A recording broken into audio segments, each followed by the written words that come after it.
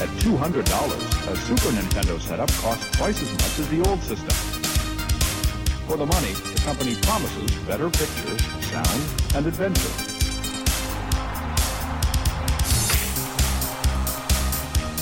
Now you're playing with power, superpower. You're the king, I tell you! The king! Only for Super NES. Only on Super NES.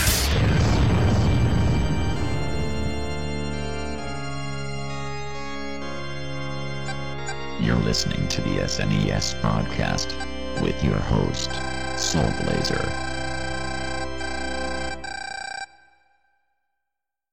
Hello, everybody. This is Super NES Podcast, episode number 161. As always, your two regular co-hosts are here, Greg and Joe. And once again, we're honored to have a guest host with us again. Somebody who's been on the podcast in the past, although it's been a long time since his last appearance on here. We are very pleased to have back on the podcast Aaron Hickman, most notably known from Genesis Gems, along with some other previous podcasts in the past. So it's great to have you back on the podcast, Aaron. Hey, thanks for having me. It's good to be back. So obviously the world's been up in arms with everything going on the last 2 years or whatnot. What have you been doing these days to keep yourself busy? I actually wrote a whole soundtrack for a Commodore 64 game that should be coming out this year. It's called Ninja Carnage, and I was approached to write a soundtrack for this game, which was actually already completely coded and written. Just needed music. And so, yeah, I learned a piece of software I hadn't used before to work on Commodore 64 music, which I'd written some before, but this was really a crash course in getting that done, and then working with the coder over in France to implement the music into the game. But it was a lot of fun. Working on music for a ninja-themed game is just a blast because you can go so many different directions with it. And so it is kind of like a modern-day ninja-type thing, but it's sort of like you get some little text adventure elements, but it's also mixed with little quick-time events, almost Dragon's Lair style. And then little puzzles you solve, almost like a little bit like WarioWare type thing, where there's little events and things you have to do, but then there's text that scrolls across the screen and pictures.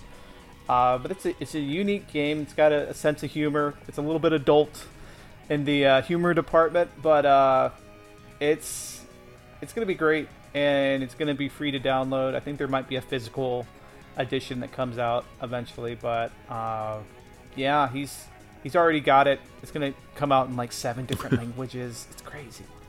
Oh, wow. Yeah. Yeah, so there's people who've been translating it to different languages. It's going to be multi-platform, so it's going to be on other 8-bit computers, but I specifically wrote the soundtrack for the Commodore 64, so I'm super hyped about that. So that's kind of been my deal lately, besides the podcasting, and also working on music with my band, which is myself and my drummer. We take the chiptune songs that I write and then turn them into full band performances. So I've gotten to pick up and do that again and do live streams and things. We're not quite at the point in real life where you can go out and play a bunch of clubs and stuff. Not quite at that point because of COVID. But I'm vaccinated. I'm feeling more comfortable about going out places. So sure. Yeah. I'm excited about that part and just getting out there again. But life is good. I guess the other major thing was, I've talked about this on a few podcasts, but I just recently got married. We eloped. We went to Vegas, and it was really cool. We got married at a ghost town. Oh, cool. Which was it was epic. And it was a road trip vacation after that. So we went to California. We came back, but while we were in Vegas, I got to check out the Pinball Hall of Fame, which was just amazing. Yep. They have some. Yeah, I'd love to go there. They have a few locations too, and they just have one-of-a-kind machines there. You can check out. Pinball Circus is there, which if you've never seen that, it's I believe to be the only one of that one, and it's like a multi-tiered almost like pinball mixed with a Rube Goldberg machine. So check out some footage of Pinball Circus if you can. Otherwise, the only other thing of note is that my daughter wanted a Sega Saturn, and so it was her birthday, and I bought her a Sega Saturn, and she's like, well, what about the games? And I said, well, Sega Saturn games are really, like Super Nintendo games, they're really expensive right now. So I said, okay, I didn't tell her what I was going to get her, but I ended up getting one of those devices that lets you load up games on an SD card. Yeah, so that's been really fun. Her birthday happened recently, and we've really enjoyed, and the other kids too, just going through the Saturn library. That was... I feel like, you think of like the Super Nintendo had a lot of great 2D games and RPGs.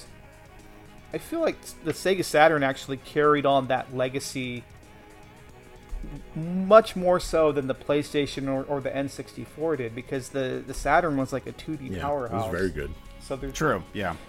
So a lot of those games that we enjoyed on the Super Nintendo and the Sega Genesis, I felt like were carried on that you could check out on the Saturn, because I feel like the Saturn did kind of lag a little bit behind in the 3D area, unless it was like Sega making the game and doing like an arcade port. But there was just also stuff that stayed in Japan. There were so many cool 2D games worth checking out. So yeah, long story short, that's me catching up with you guys. Don't want to go too long there. Sorry about that. That's fine. You're perfectly fine. So yeah. I was just gonna say quickly that the Saturn had numerous problems. Problems, and I think one of the biggest ones is that, like the TurboGrafx, most of the best games stayed in Japan. So what we got here in the States was very, very limited. So, but so. Cool. That's very cool about the Commodore, because I had a Commodore 64 growing up, and that system just had like amazing sound. Yes. And I wanted, I know this is gonna be controversial, but I still say Sid beats Pokey any day of the week. So I would agree with you, because here's here's something the Pokey can't do, which is one of its channels can't stay in tune. So there's some pitches. If you've ever listened to enough Pokey music, Atari 8-bit. Yeah. There, for some reason, it can't do certain pitches in tune. I don't remember why that is, but that's a definite advantage of the SID chip. Yes. Yep. And there's some, also there were some composers for the Commodore 64, like Rob Hubert, who really could make that flagship sing. Just just some amazing soundtracks they did for the games they worked on. Yeah, it would be like ports of arcade games, and then you get a completely different soundtrack, like Bionic Commando, but then it would sound amazing, and you'd be like, oh, okay, well, I don't mind so much, because it's almost like he heard the arcade version, or he took a tape recorder and heard it, and then he made his completely different version of it. Yeah. Yeah, so I agree with you. Or if you ever... it's not a great game, but if you ever play Golden Axe on the Commodore 64, the music in that game is phenomenal, even if the gameplay suffers because it's Golden Axe on an 8-bit machine. Yeah. And they can only have you fight against one bad guy at a time, sort of deal. Yeah. Music's great. Right. So, yeah, definitely. So, great. Well, glad to keep you busy. Glad that things are glad things are going well for you, like projects like whatnot. Yeah, because you've been actively working on music for several years now. But it sounds like you kind of stepped up a bit, so that's cool. Oh, thank you. Yeah, I guess I've done chiptune seriously in video game music. I've done music for video games, but really hit it hard within the last 5 years, I'd say. And picked up some more steam. So yeah, I'm really excited about whatever's coming next. I can't say like the things we do that we love that are our hobbies. I'm not going to say it's like, oh, this is going to replace my main job or anything, but I just love that I'm able to do it in the first place. So it's it's really just like doing podcasts. It's about the love and the passion and the fans. Yeah, definitely, for sure. Cool. Well, yeah. So I reached out to Aaron, because because I was trying to learn some co-hosts, and Aaron always Aaron always picks the very obscure and weird games for us to cover in the podcast. Yes, this is a retro obscura type game for sure. Yes, he definitely delivered again, like this one. So I never heard this game before, so this was interesting to check out. What games do you want us to examine and shed some light on here, Aaron? This is Mohawk and Headphone Jack. I believe developed by, I forget the name of the studio, but it's published by Black Pearl, which is like a division of THQ. But yeah, it's Mohawk and Headphone Jack. Yep, exactly. So the developer for this game was a company called Solid Software, Yes. which is part of, which also worked on some of the Busby games. So that's their like heritage. So and Black Pearl / THQ we've already covered in past podcasts. I will not spend too much time talking about them like right now. This was a late Super NES game. Yeah. This got released in North America in August of '96. It did not come out in Europe until March of 1997. Did not get a Japanese release as far as I could tell. So it was a US and European game only. So, and the game title is apparently people couldn't decide how to spell the game title because in some places Mohawk spelled one word and Mohawk spelled two words. So there's no consistency with that. They could not agree, I guess, on how how it's supposed to be spelled. I couldn't even agree on whether the Headphone Jack was referring to the second player or whether it was just talking about Mohawk's, Walkman and the headphone jack on it. But apparently, according to the manual, Headphone Jack is player 2, who is literally just a reskin of player 1. Right. Yep. This game is either single player or multiplayer, but multiplayer. But it's not like true multiplayer. No, it's like alternating multiplayer, which was common for games of this time. Yeah. So, an industry veteran, D. Scott Williamson, did most of the work and design for this game, which It's incredible. The stuff he was able to accomplish just coding wise. Oh yeah, sure, definitely. So, Yeah, I would say just in terms of like the speed in which this game runs, there's a little bit of slowdown sometimes, but it's just like the speed and also the way this is literally mode 7 the game. The way this game moves is just crazy because you go a million different ways. The screen spins, and it's not up to you. The game spins when it wants to spin, and it's programmed that way. But there's just some crazy ideas that were implemented into this game that I think that particular programmer, he was the main guy it was his concept and idea to program it. So my hat's off to him in that regard. Plus, also the fact this was '96. Yeah. And by then people knew how to get the best out of the hardware. So I agree. But I still can't think of any other Super Nintendo games. We might touch on this more, but like where you would hit select and you would actually zoom out, and then you'd get a map of the game. And it was real time. It would just zoom you out, and then you could scroll around a map. I only remember doing stuff like that in like a PlayStation game. So it was kind of crazy that you could just look around the entire level as a giant bitmap, and then hit select again. Well, and I'm an zoom idiot you because I right didn't back even in. know you could do that. That probably would have helped me. It's almost a must in this game to use that feature, and I can understand if you got lost. It's like because to be honest, It took me I got 45 lost minutes too, to complete where the it's like first you might level. You are not alone. I think if they would have actually focus tested this game, they would have realized that, oh hey, maybe we should make it easier to complete a level. Also, the fact the manual is not that helpful. No. So if you had looked at the manual, I don't know how much you would glean from that versus like just. I would have trial and known error and select just was a brute map. force, so don't feel I bad. don't think that.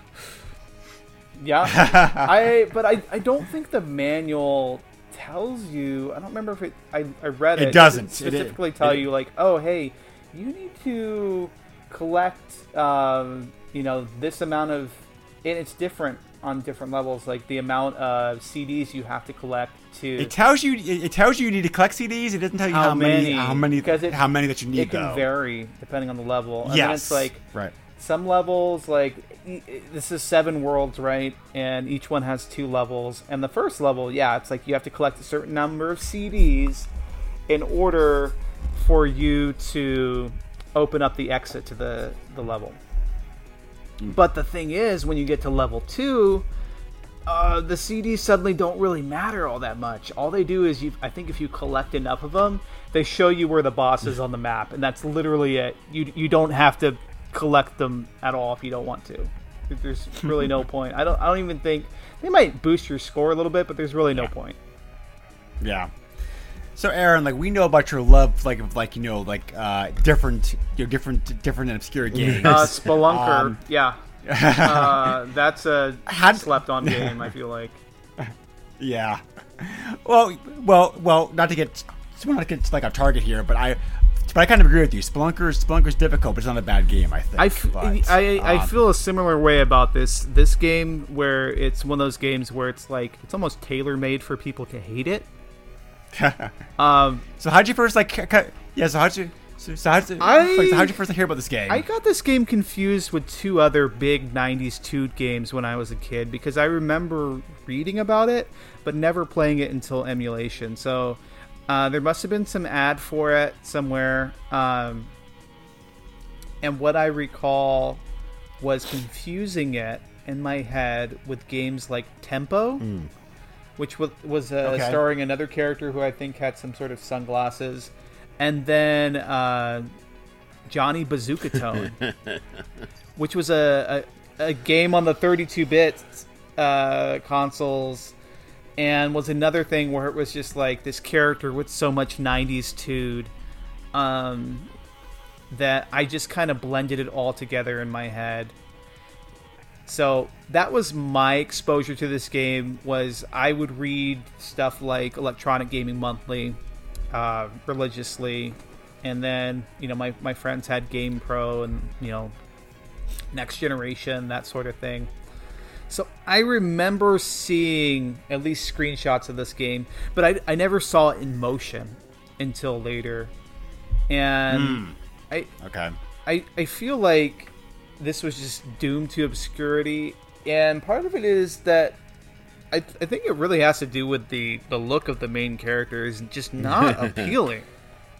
It's not. I mean, it's just like it's a guy who looks like a piece of, I don't know, yellow Play-Doh.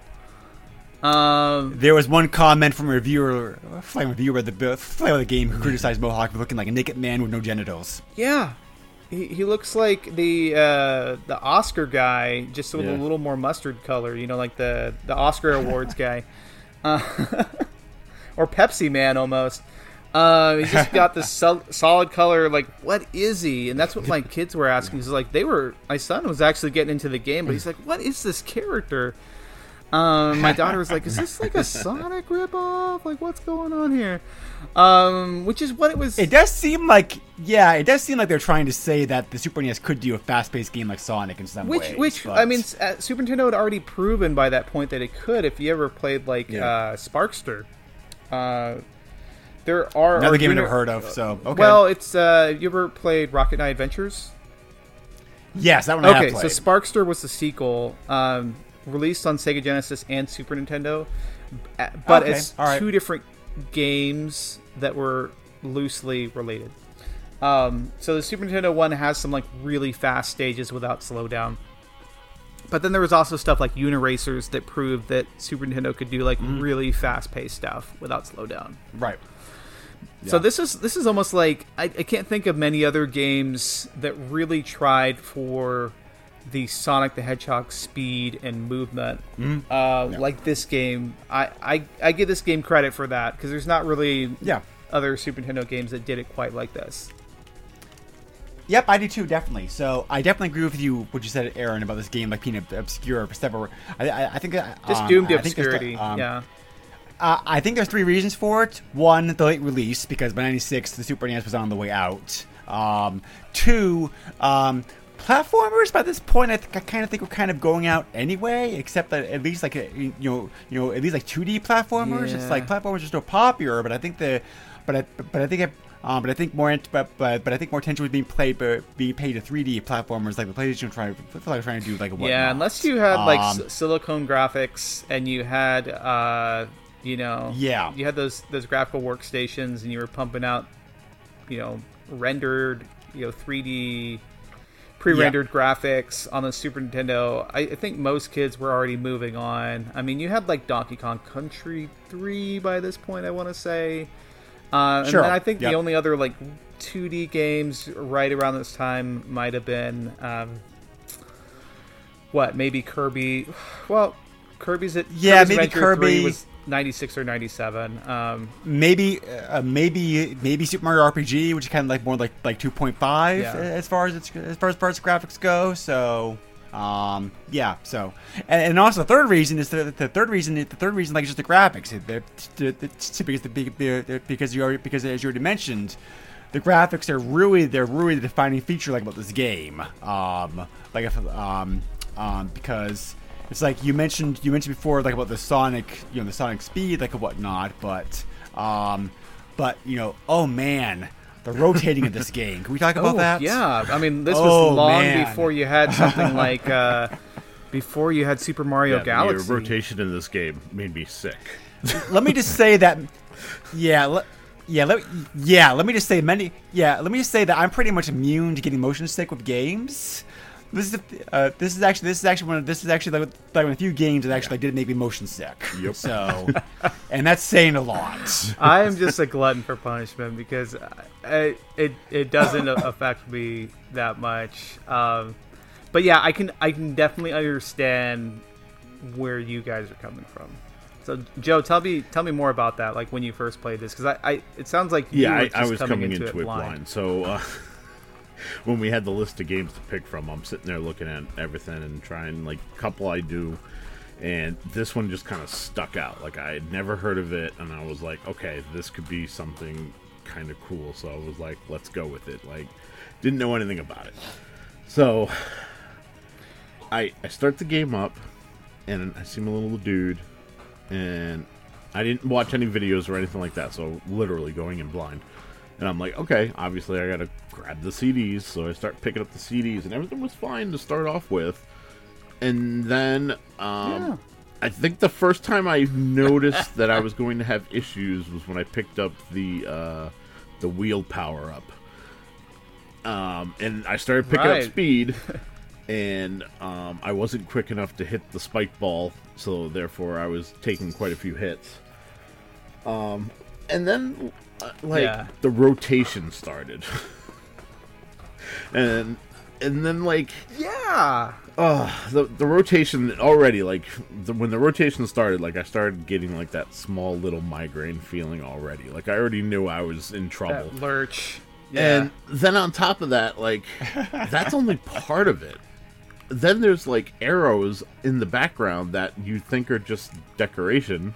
Like it didn't dawn on me what they did until I finally figured out, I jumped where like one of the arrows was and it switched gravity or whatever. And hello Yoda, sorry.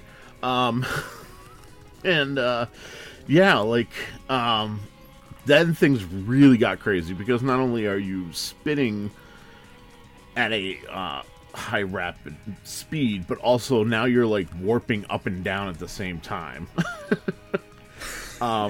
Yes. And did you guys go to that bonus stage? Yes. That pops up at the beginning. So I encountered some bonus stages. The first couple CDs, a portal opened up, and I was like, "Oh, cool!" I was like, "This was short. Maybe it was just a tutorial to show kind of like what you're supposed to do." So I jumped in there, and then space. Space is not cool. It's wild because there's gravity from like all different angles. Kind of, like what it is with space. And so it's neat. Yeah, it does remind me of in Galaxy where you can kind of float around, and so yeah, the physics are real weird. When you're in the bonus level, you jump, and if you jump at the right angle and you keep moving forward, the game will actually make your character float, and you'll float further and further away from the little planet you're spinning around. And then that's how you'll collect the things that you're trying to collect.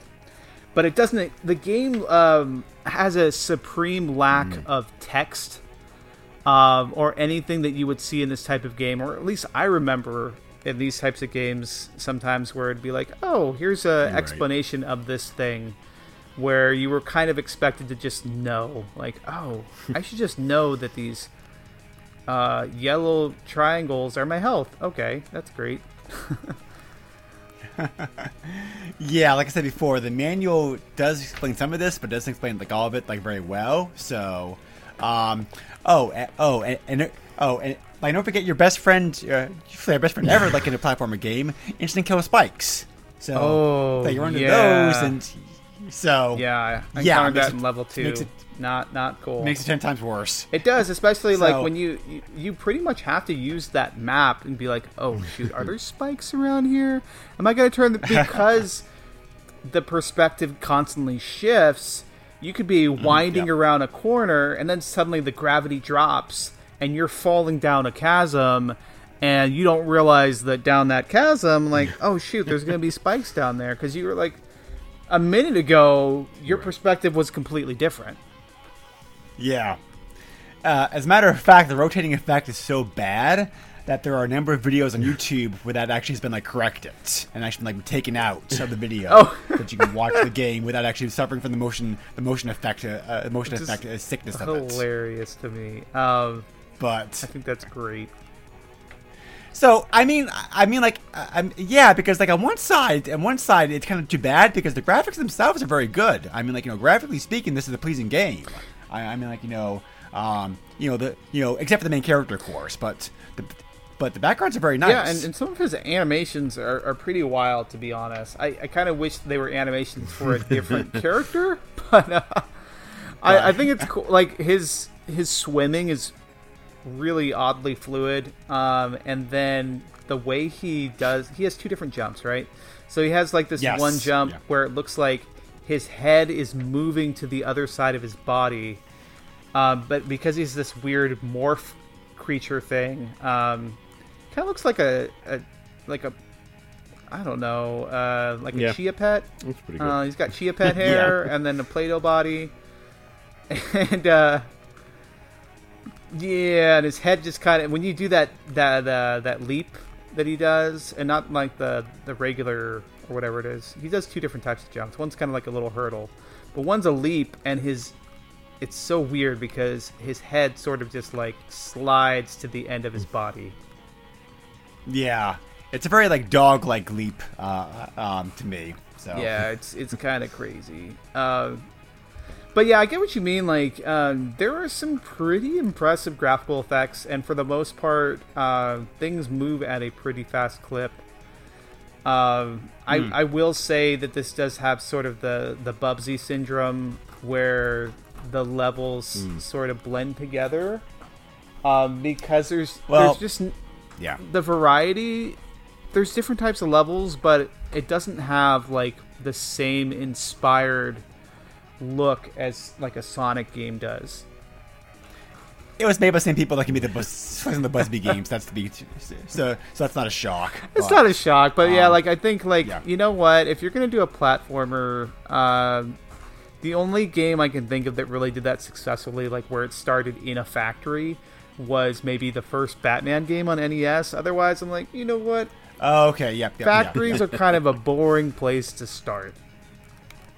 Let's be honest. I mean, there's no like rhyme or reason in the story. The story is almost like, here's a little bit of a story, but even then, it's just like, it's on the party dude planet, and you're a party dude, and there's one bad dude who doesn't like partying, so he's gonna steal all the CDs and he's gonna spread them everywhere for some reason. and then you're gonna go to these 7 levels that have nothing to do with each other, and that's okay. And that's pretty much the story. Yep, you're right. And there's weird gravity on Party Dude Planet. Yes.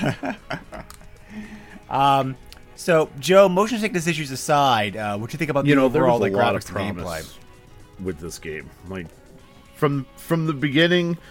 Definitely. Where you 100%. can, select a 1 or 2 player game to where you're starting the game off. I'm actually not against the design of the character. Yes, he's kind of like Play-Doh-y and he moves a little weird.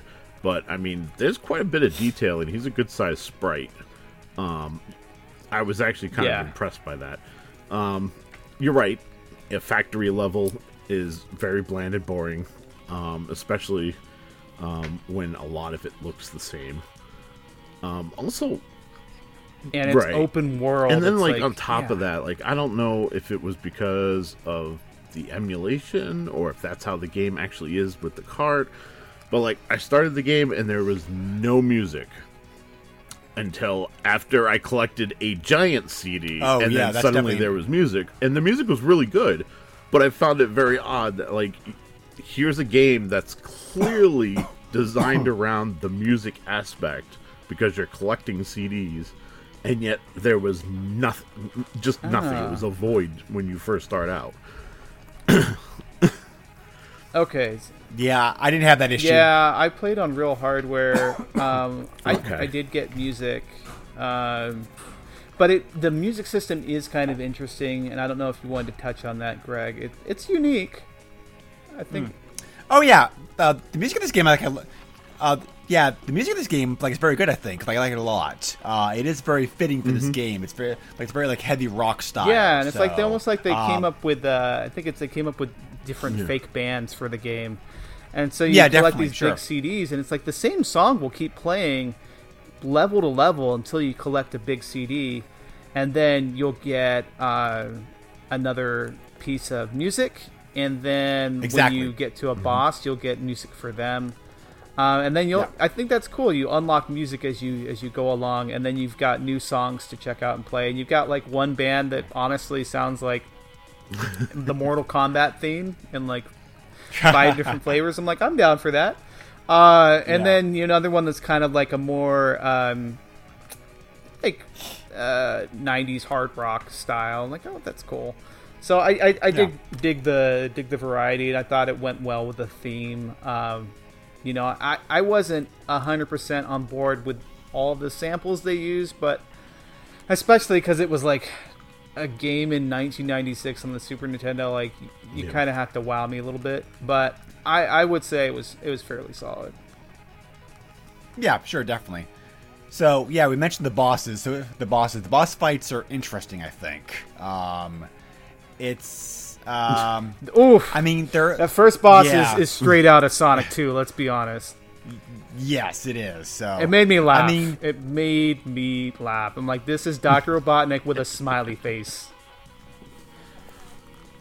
Yeah. So I really didn't think most of the bosses were difficult. I think it's it was 10 times harder to get to the boss than actually beating the boss itself. Yeah, it was okay, I'm on the boss level. I had to figure out where the boss is, and to do that, I have to find some teleporter that transports me halfway across the stage, and then I have to find another teleporter, and that can be very, very confusing, especially with the spike traps and all sorts of crazy stuff going on. So I'm with you. Once you get to the actual boss, it's more okay, let me turn into my spin dash hedgehog wannabe thing, my spiky ball, my spiky ball, and I will spam it at the boss. Otherwise, I can do this crazy attack on everything move with the X button, where it's just your character kind of he explodes basically and just flies into a million pieces towards the screen or away from the whatever. It's one of those types. Yeah, of that's a special ability. He collects floating. Yeah, you have to collect three. You have to collect three floating balls to be able to do that. And that special attack allows you to be able to kill the enemies on the screen, which is very nice. Yeah. So, but yeah, so it's like I definitely agree with. Yes, I definitely agree with Joe. This game has a lot of promise. I mean, if they kept the Sonic style gameplay and presentation with the speed and the rush, and maybe even some of the vertical stuff, like the loop-de-loops and whatnot, the game would have been fine. I think if they mixed it up, I think that would have been more palatable for people, which is just like, if you had a stage where it was sort of straight ahead, but it still had a big sense of speed, but maybe, save the crazy physics stuff for like every other level. Or I mean, how did Sonic do it, right? Like Sonic 1, like, okay, we're gonna have a spinny thing in this game, but we're gonna save it for the bonus stages. Yeah, and Sonic was fine, like, of that. Like, I never got sick of Sonic. On the balls, another example where the screen constantly rotates Mode 7 style. Yes, On the Ball is another game that kind of makes me motion sick a bit. Yeah, that one does a little better because it doesn't scroll as fast. And I think the key difference is it's kind of like a labyrinth-style game, right? Sure, yeah. But you have control of the perspective. In this game, you really don't. No, because it's always moving on you, so... It's like, really, just like I don't know what you guys think, but my just a feeling of this game, like the other day, if I was asked to sum it up like one sentence, would be like, it's a tech demo. Yep. It really just shows is. What the game, it's like demo scene the game. Yeah, demo scene Mode 7. Like, here's what the Super Nintendo can do. Taken in that context, if it was a homebrew game, I'd be like, I'm all for this. This is great. Yeah.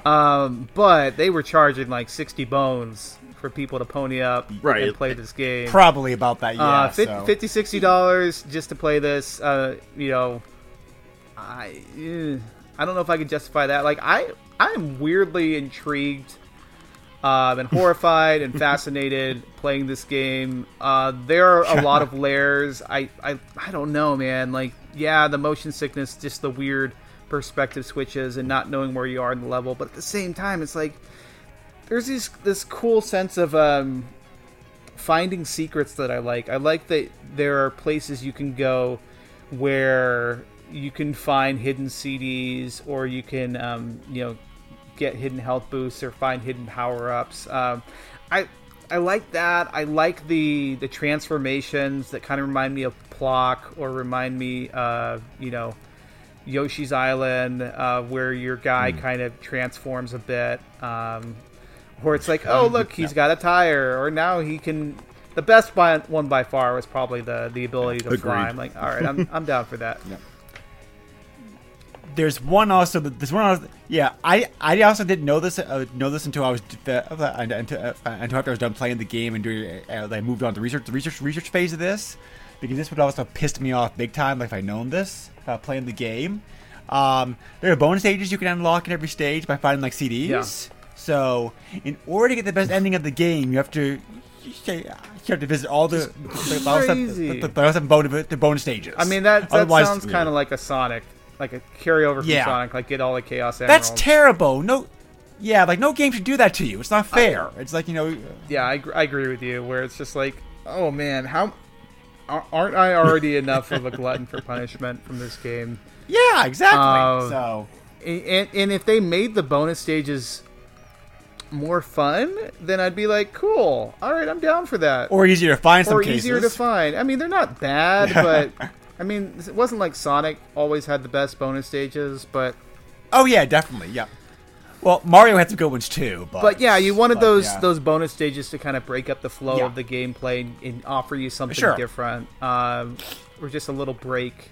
So yeah, it was kind of interesting that, like, because I remember I didn't beat the game, but I watched the speed run of it on GDQ. Yep, I was going to comment on that, because this game is weirdly popular with, like, speedrun for some reason. So, well, one particular speedrunner, it was so popular with him, in fact, that he did that speedrun. Apparently, he had submitted it to Awesome Games Done Quick for years before they accepted it into their Awful Games block. And then during that stream, he mentioned that he was able to get in contact with the programmer of the game, cool. which is really cool. He got in contact with the programmer of the game, had a correspondence, was able to show him his speed runs, and the programmer sent him a beta copy of the game. Awesome. So he was able to check out some of the stuff that was left on the cutting room floor, which I thought was fascinating, and then see a little bit more of the behind the scenes, and see what got left out. So I think it's a curio. It's definitely not for everyone, but I think it's cool that I had the same experience. Maybe not the same experience, but they did a speed run of The Mask, and I'd never played that game on Super Nintendo, but it's another one that goes really, really fast and doesn't have problems with, shooting you from one side of the screen to the other, and has some incredible speed runs for it that are worth checking out, and really crazy animations and just really fluid. And another flawed game that I think is it's kind of like with movies. There's going to be these movies that we know are objectively not great, but it's hard for me to say. Like, I know when a game is just bad and there's no redeeming value. This is at least interesting. Yeah. And there are those movies too that are like that, where it's like, okay, I know what they were trying to do here, and I can appreciate it. Yep. Yeah, definitely. So I agree with all that. I mean, by the way, it seems like the best. By the way, it seems like the best speedrun time I could find in this game was just short. It was short 28 minutes. So that's pretty good. I think an average gameplay would be about like an hour long, probably, to go through this game. Because there's like 14 worlds, 7 stages. I'm sorry, 7 worlds, 14 stages, like two stages like each world. So there is at least a password system. So like you could continue that way if you want to. Yeah, it's there's hard game, especially as you get going. Just like with the spike deaths and traps and things. Oh yeah, definitely. It's crazy. And also, like, the way you die is kind of insane. He just kind of like turns into a puddle of goop, and his head just kind of plops off. Yeah, this game would have definitely benefited from at least the checkpoint system. I appreciate that they gave you the option of like the password system, but I think some of the levels were just way too big, and a checkpoint system would have been fantastic. Just my opinion. Yeah, even with the map, there is a checkpoint system. Like, where to go. There is a checkpoint system. Yeah, but the game doesn't do a good job of explaining it. But there are these big yellow balls that you can run past that I think turn into X's, and they are your checkpoints. Oh yeah, that's right. I do remember I saw those. And I never made the connection. It doesn't do a good job telling you like many things in this game, where it's like you either have to read the manual or just kind of figure it out. So I don't blame you one bit for not necessarily knowing about that. Yeah, it's like so. Like in the end, besides this game being an interesting tech demo in some ways, it's just like there are a lot of interesting ideas and concepts that were being tried in this game. It just didn't like work.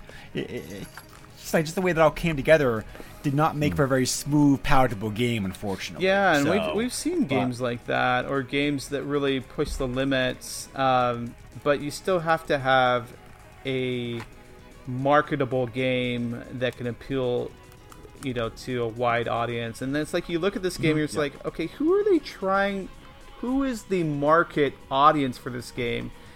Is it teenagers that were into like mascot platformers, kids? Like, because you read the manual and it reads like a manual for a kid's game, like stuff that kids would get into, but then you play the game and you're just like, okay, like this is really hard, and makes me also think that like Greg, I think you've told me in the past, was it your mom? Did she work or run a rental store?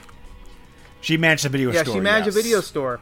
So going back to that, there was this whole bygone era where games had to be hard because people would rent them and beat them, or they would buy them and just return them and get their money back. And so there was this big push that thankfully kind of went away. Like, I like really hard games as much as the next person, but there are some things I don't miss about, just games being punishingly unfair at points.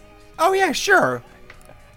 And also the fact those games are still around if you want to, like for example, like Dark Souls. So it's like so like you're the kind of gamer who wants that challenge. It's out there for you, believe me. So, but yeah, I definitely agree with you. It's like I think this game.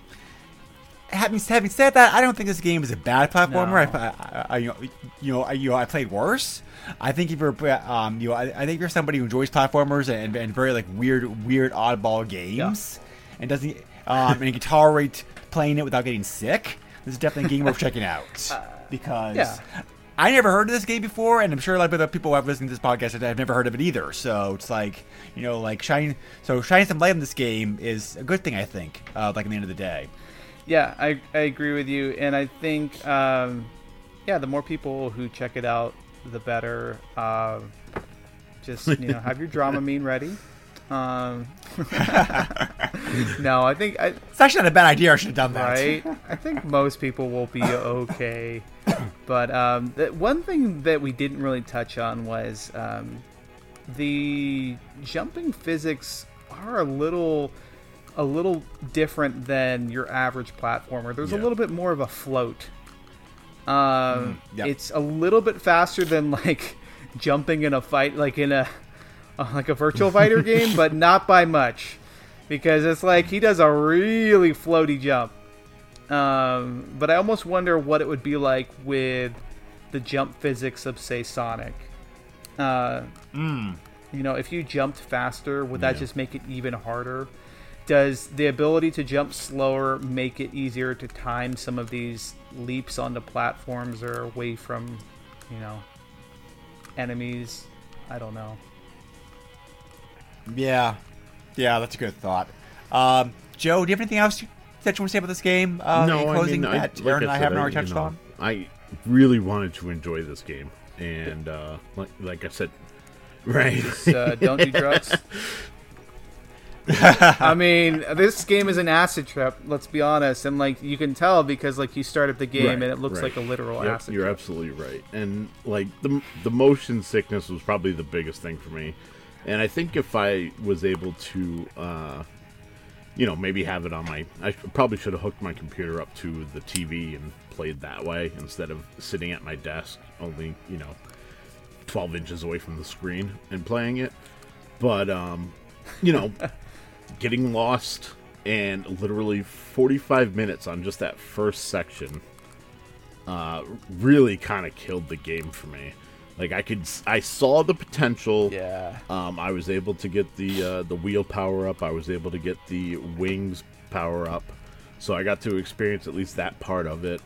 But when I finally collected enough CDs and that portal opened up and I was taken to the next level, or I should say the next section of the factory, I was very pleased to get to that new section, and then I was even happier when I beat that boss, because when I got to that boss, that was where I powered it off. I was like, I've seen enough. I can form an opinion. I was like, there's walkthroughs I can look online. I was like, I wanted to play. I really did. And when I saw a video of like the underwater level where he's swimming, and you're right, the animation there is fantastic. I really wish I could have experienced some of those levels, and I probably should have looked the passwords up so that I could, but it is what it is. Like that, what they say, first impressions are everything, and the first impression almost made me hurl. So Could you imagine if this game was right? If this game was a first date? I think you'd survive the night. I remember I had a first date where the gal almost threw up on me. So Oh Lord, yeah. That's true. Well, Joe, could have been worse. It could have been a timer. That's true.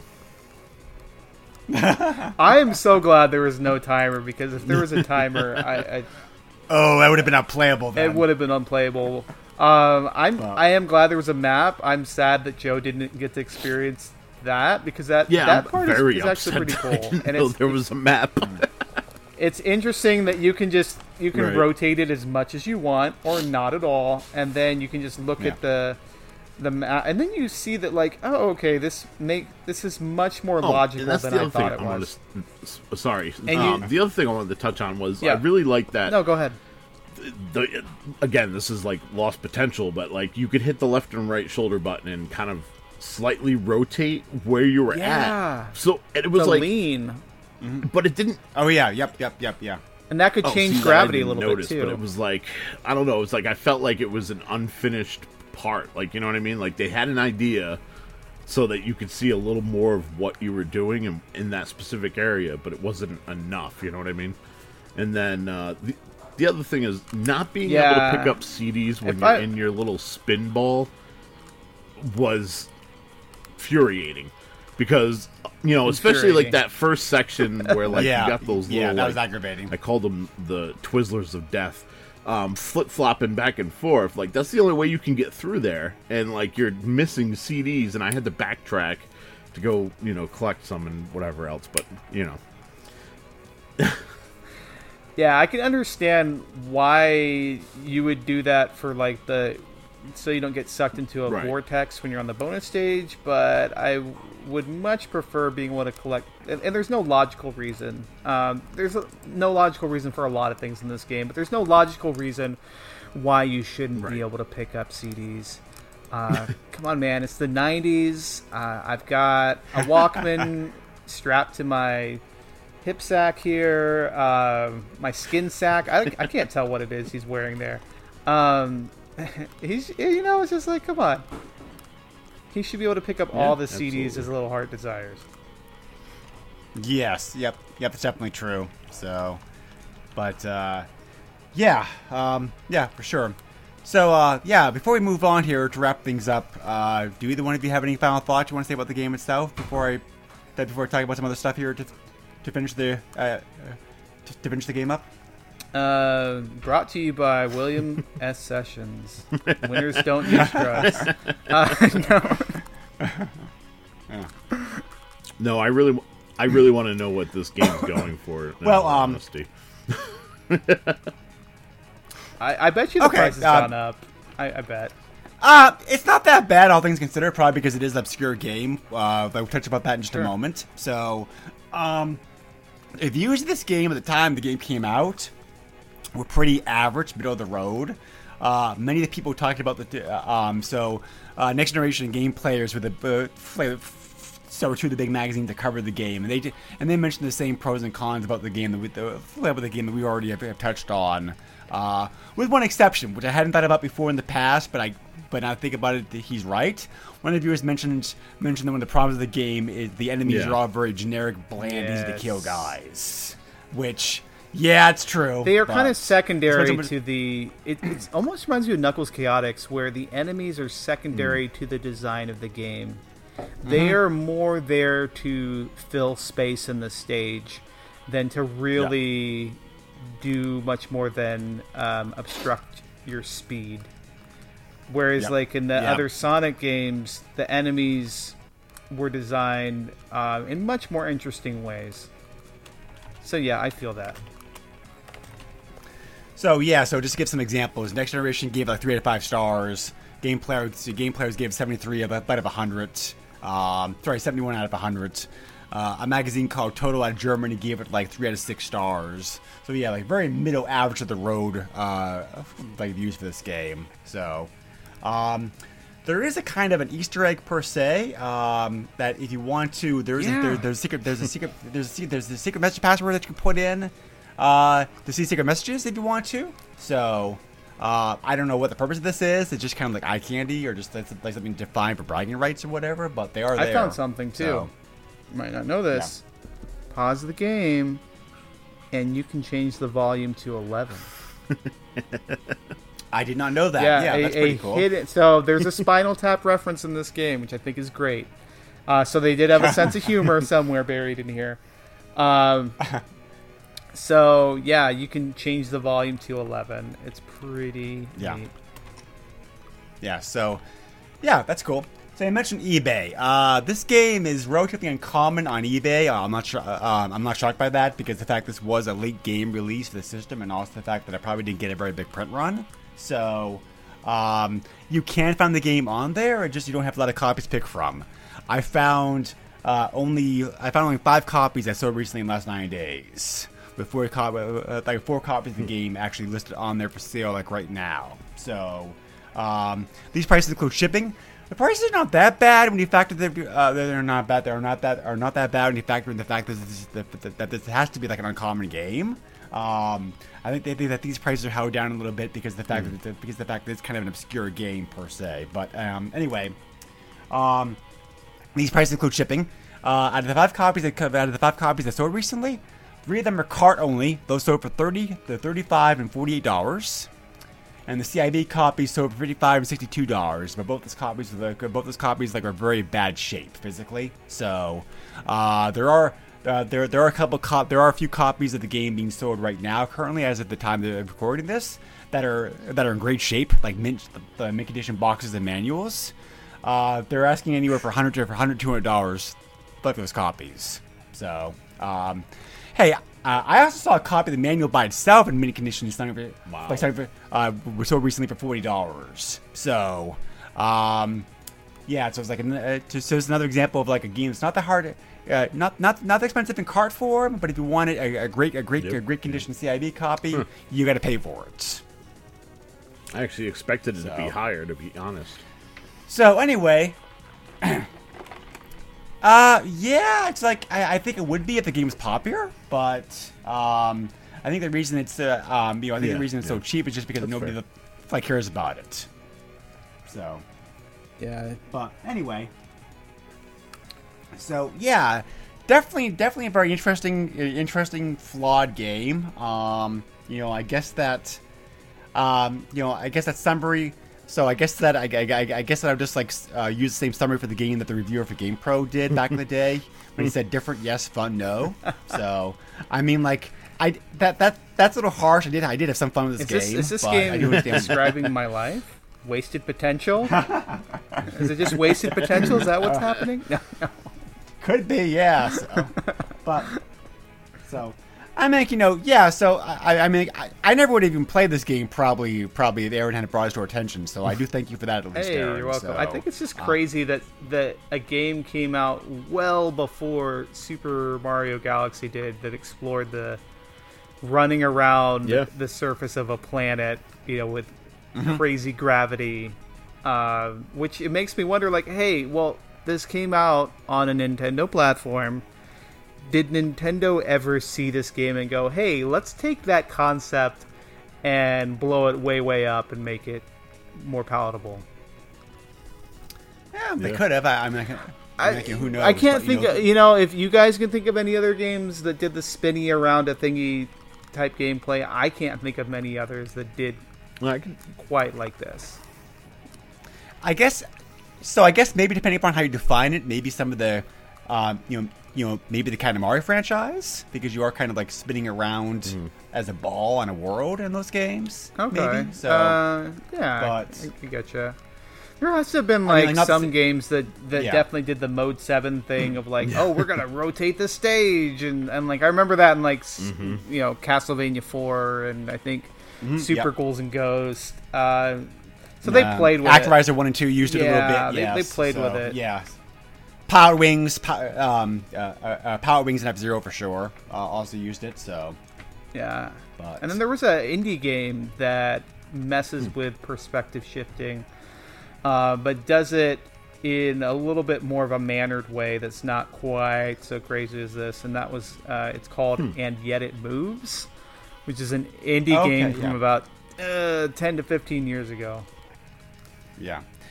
But yeah, Aaron, just to follow up what you said earlier, as far as the actual spinning the game screen around on the ball is the only game I can think about that's it's closer to this. Yeah. But as far as the actual like game perspective goes, like of that.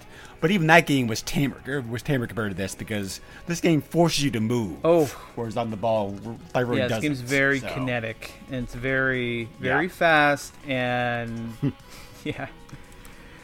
It is impressive to see Super NES like chugging along at like the speed though, like very little slowdown. So like I will give the programmers credit for that. The programmers knew what they were doing. Yeah. So, I mean, that was always the big knock. That was always the big knock on the Super NES. Like, you couldn't do it couldn't do this isn't right. You could do Sonic, Sonic style game. So yeah. I think games like this kind of prove that it could be done. The right people were programming and for it. And even if you never play this game, I recommend going and checking out. I think his name's PJ. But go check out the speed run of this game from Awesome Games Done Quick, which is amazing, and he unabashedly loves this game. And I love games like that where there is that one fan where they know it's like a notoriously unloved game, and they've kind of taken it under their wing and been like, but no, look, there's just so much more to this game than you realize, guys. You just have to give it a chance. I just love that quality, and it's just a hilarious speed run because he's joking the whole time, because he like someone asks him like, hey, does the manual explain any of it? And he's like, no, nope. It doesn't. It's like the game tells half a story and just kind of says, who cares? Yep. And also, like I said before, like they have problems with that motion sickness. There are like there are shake corrected versions out there for you to watch. Like I posted one like in the Discord chat, Joe. If you want to watch that later on to actually like see the game. Yeah, actually, while we were talking, I actually had it playing in the background. That rotation though. It definitely is better. But that rotation is still killer. Yeah. Really? Because I find that to be like much more palatable to me. So. Oh, that's funny. But I wonder if you could get like real-time emulation feature. Then I think people would be down for that. So the only other two games. So the only other game I can think about off the top of my head, like the kind of motion sickness besides this game, like on the ball. Aaron, did you ever play? I don't remember the exact name. I don't remember the exact name they gave to it. The F-Zero game, like on the GameCube. Oh, F-Zero GX or AX. That one was like AX in the arcade. Yeah, whatever it was.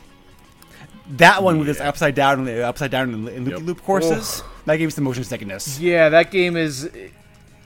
I think that was the game. Where it's a great game, but they really couldn't go any further with F-Zero after that. No, they couldn't. That's what I felt like okay, they've reached the pinnacle of like what they can do in terms of barf bag speeds. Which is a shame because it's a great game, and like I actually like it better than the 64 one. And I can say something. That does. It's just enforcing the motion. And just enforcing the motion sickness has to be plays a problem in some stages. So, But like Sega knew what they're doing in that game. I mean, like the gameplay, the remixed music. It's like the graphics are all top notch. You know, if you could give medals and awards to games that actually made you motion sick, then I think that would be great. And I'd give this one a gold star ribbon or a. I don't know what to say. Like I think. More games should push the boundaries. Maybe not make you sick, or if you have epilepsy, give you a seizure. But I think it's just really cool that something like this exists on the Super Nintendo in the first place. Definitely. I'm hard pressed to find a game on this system quite like this, or that reaches as far as this game does and doesn't quite grasp what it wants to do, but goodness, it just reaches for it. Yeah. Nope. Yep, I definitely agree with that. So, but anyway, so thank you again for Aaron for coming on the podcast once again to talk about another obscure game, like very fitting for you. Yep. So, and Sonic, it's Sonic worthy, so it's. It's almost Genesis Gems. Yes. Speaking about that, do you have any podcast projects, et cetera, that you want to plug that you haven't already talked about earlier? Okay, so we got Genesis Gems, which is the most current thing I do, and then I'm also on the Bit Brothers Network with Two Dudes and an S, our main rivals. For some reason, we're not rivals with the SNES podcast, guys. Well, we need to join you, probably. But we kind of do this thing with Two Dudes in an S where we will do a monthly roundup show every now and then. And that's sort of just shooting the breeze with friends and then catching up on games we've been playing. So, and answering questions from our listeners. So, sometimes sometimes you want to talk about the modern stuff. Sometimes it's retro. It just is kind of a grab bag of all that stuff. So there you go. Okay, cool. Well, once again, Aaron, we appreciate you being on the podcast with us. We'll have to have you back in some point in the future. So, but yeah, so can always count on you to. Yeah, I can always count on you to bring some very interesting games to table for us to look at. You know, like I said, I never would have played this if it wasn't for you. So, if anything, this game's very interesting. So, thank you again for it. I appreciate it. You know what? I'm just lining you up for more punishment. So the next time you want to have me on, I will just have to find the next punishing game. Well, no, I swear it's not all. I swear there are some Super Nintendo games I like that are not just there to torture you. As I recall, not to throw anybody under the bus, I think Joe was one of out of the list that was given, I did pick this. To be fair. Oh, that's right. I had a list of games. I don't remember all the ones that I said. Oh, you've got this one and this one, and I think that one looked the most interesting to him. So it's like, okay, let's go for that. Yeah. So, but that's okay. But. Alrighty, Aaron, thank you again, as always, being on the podcast with us. Appreciate it. Of course. Joe, thank you again, as always, for joining me.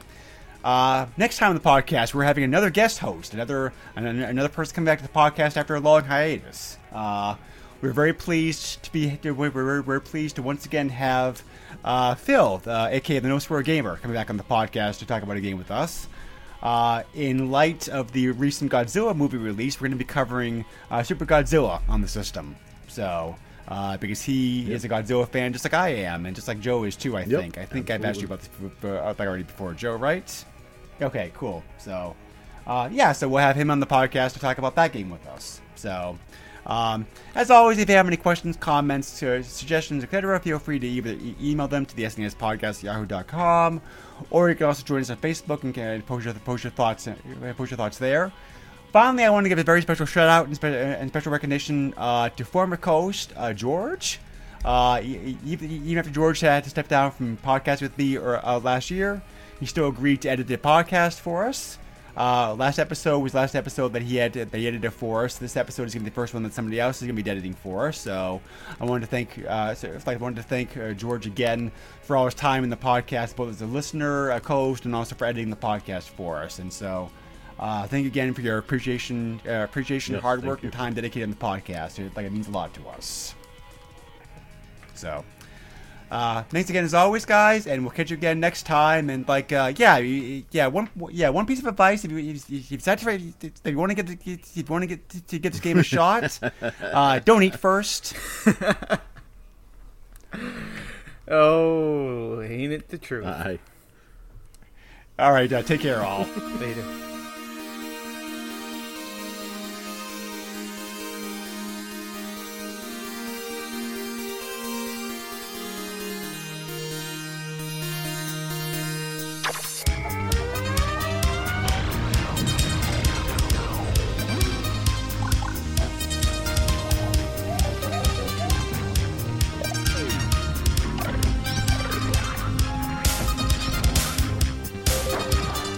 $200, a Super Nintendo setup costs twice as much as the old system. For the money, the company promises better pictures, sound, and adventure.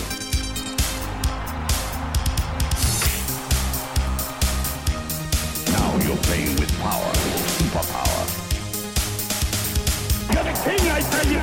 The king! Only for Super NES.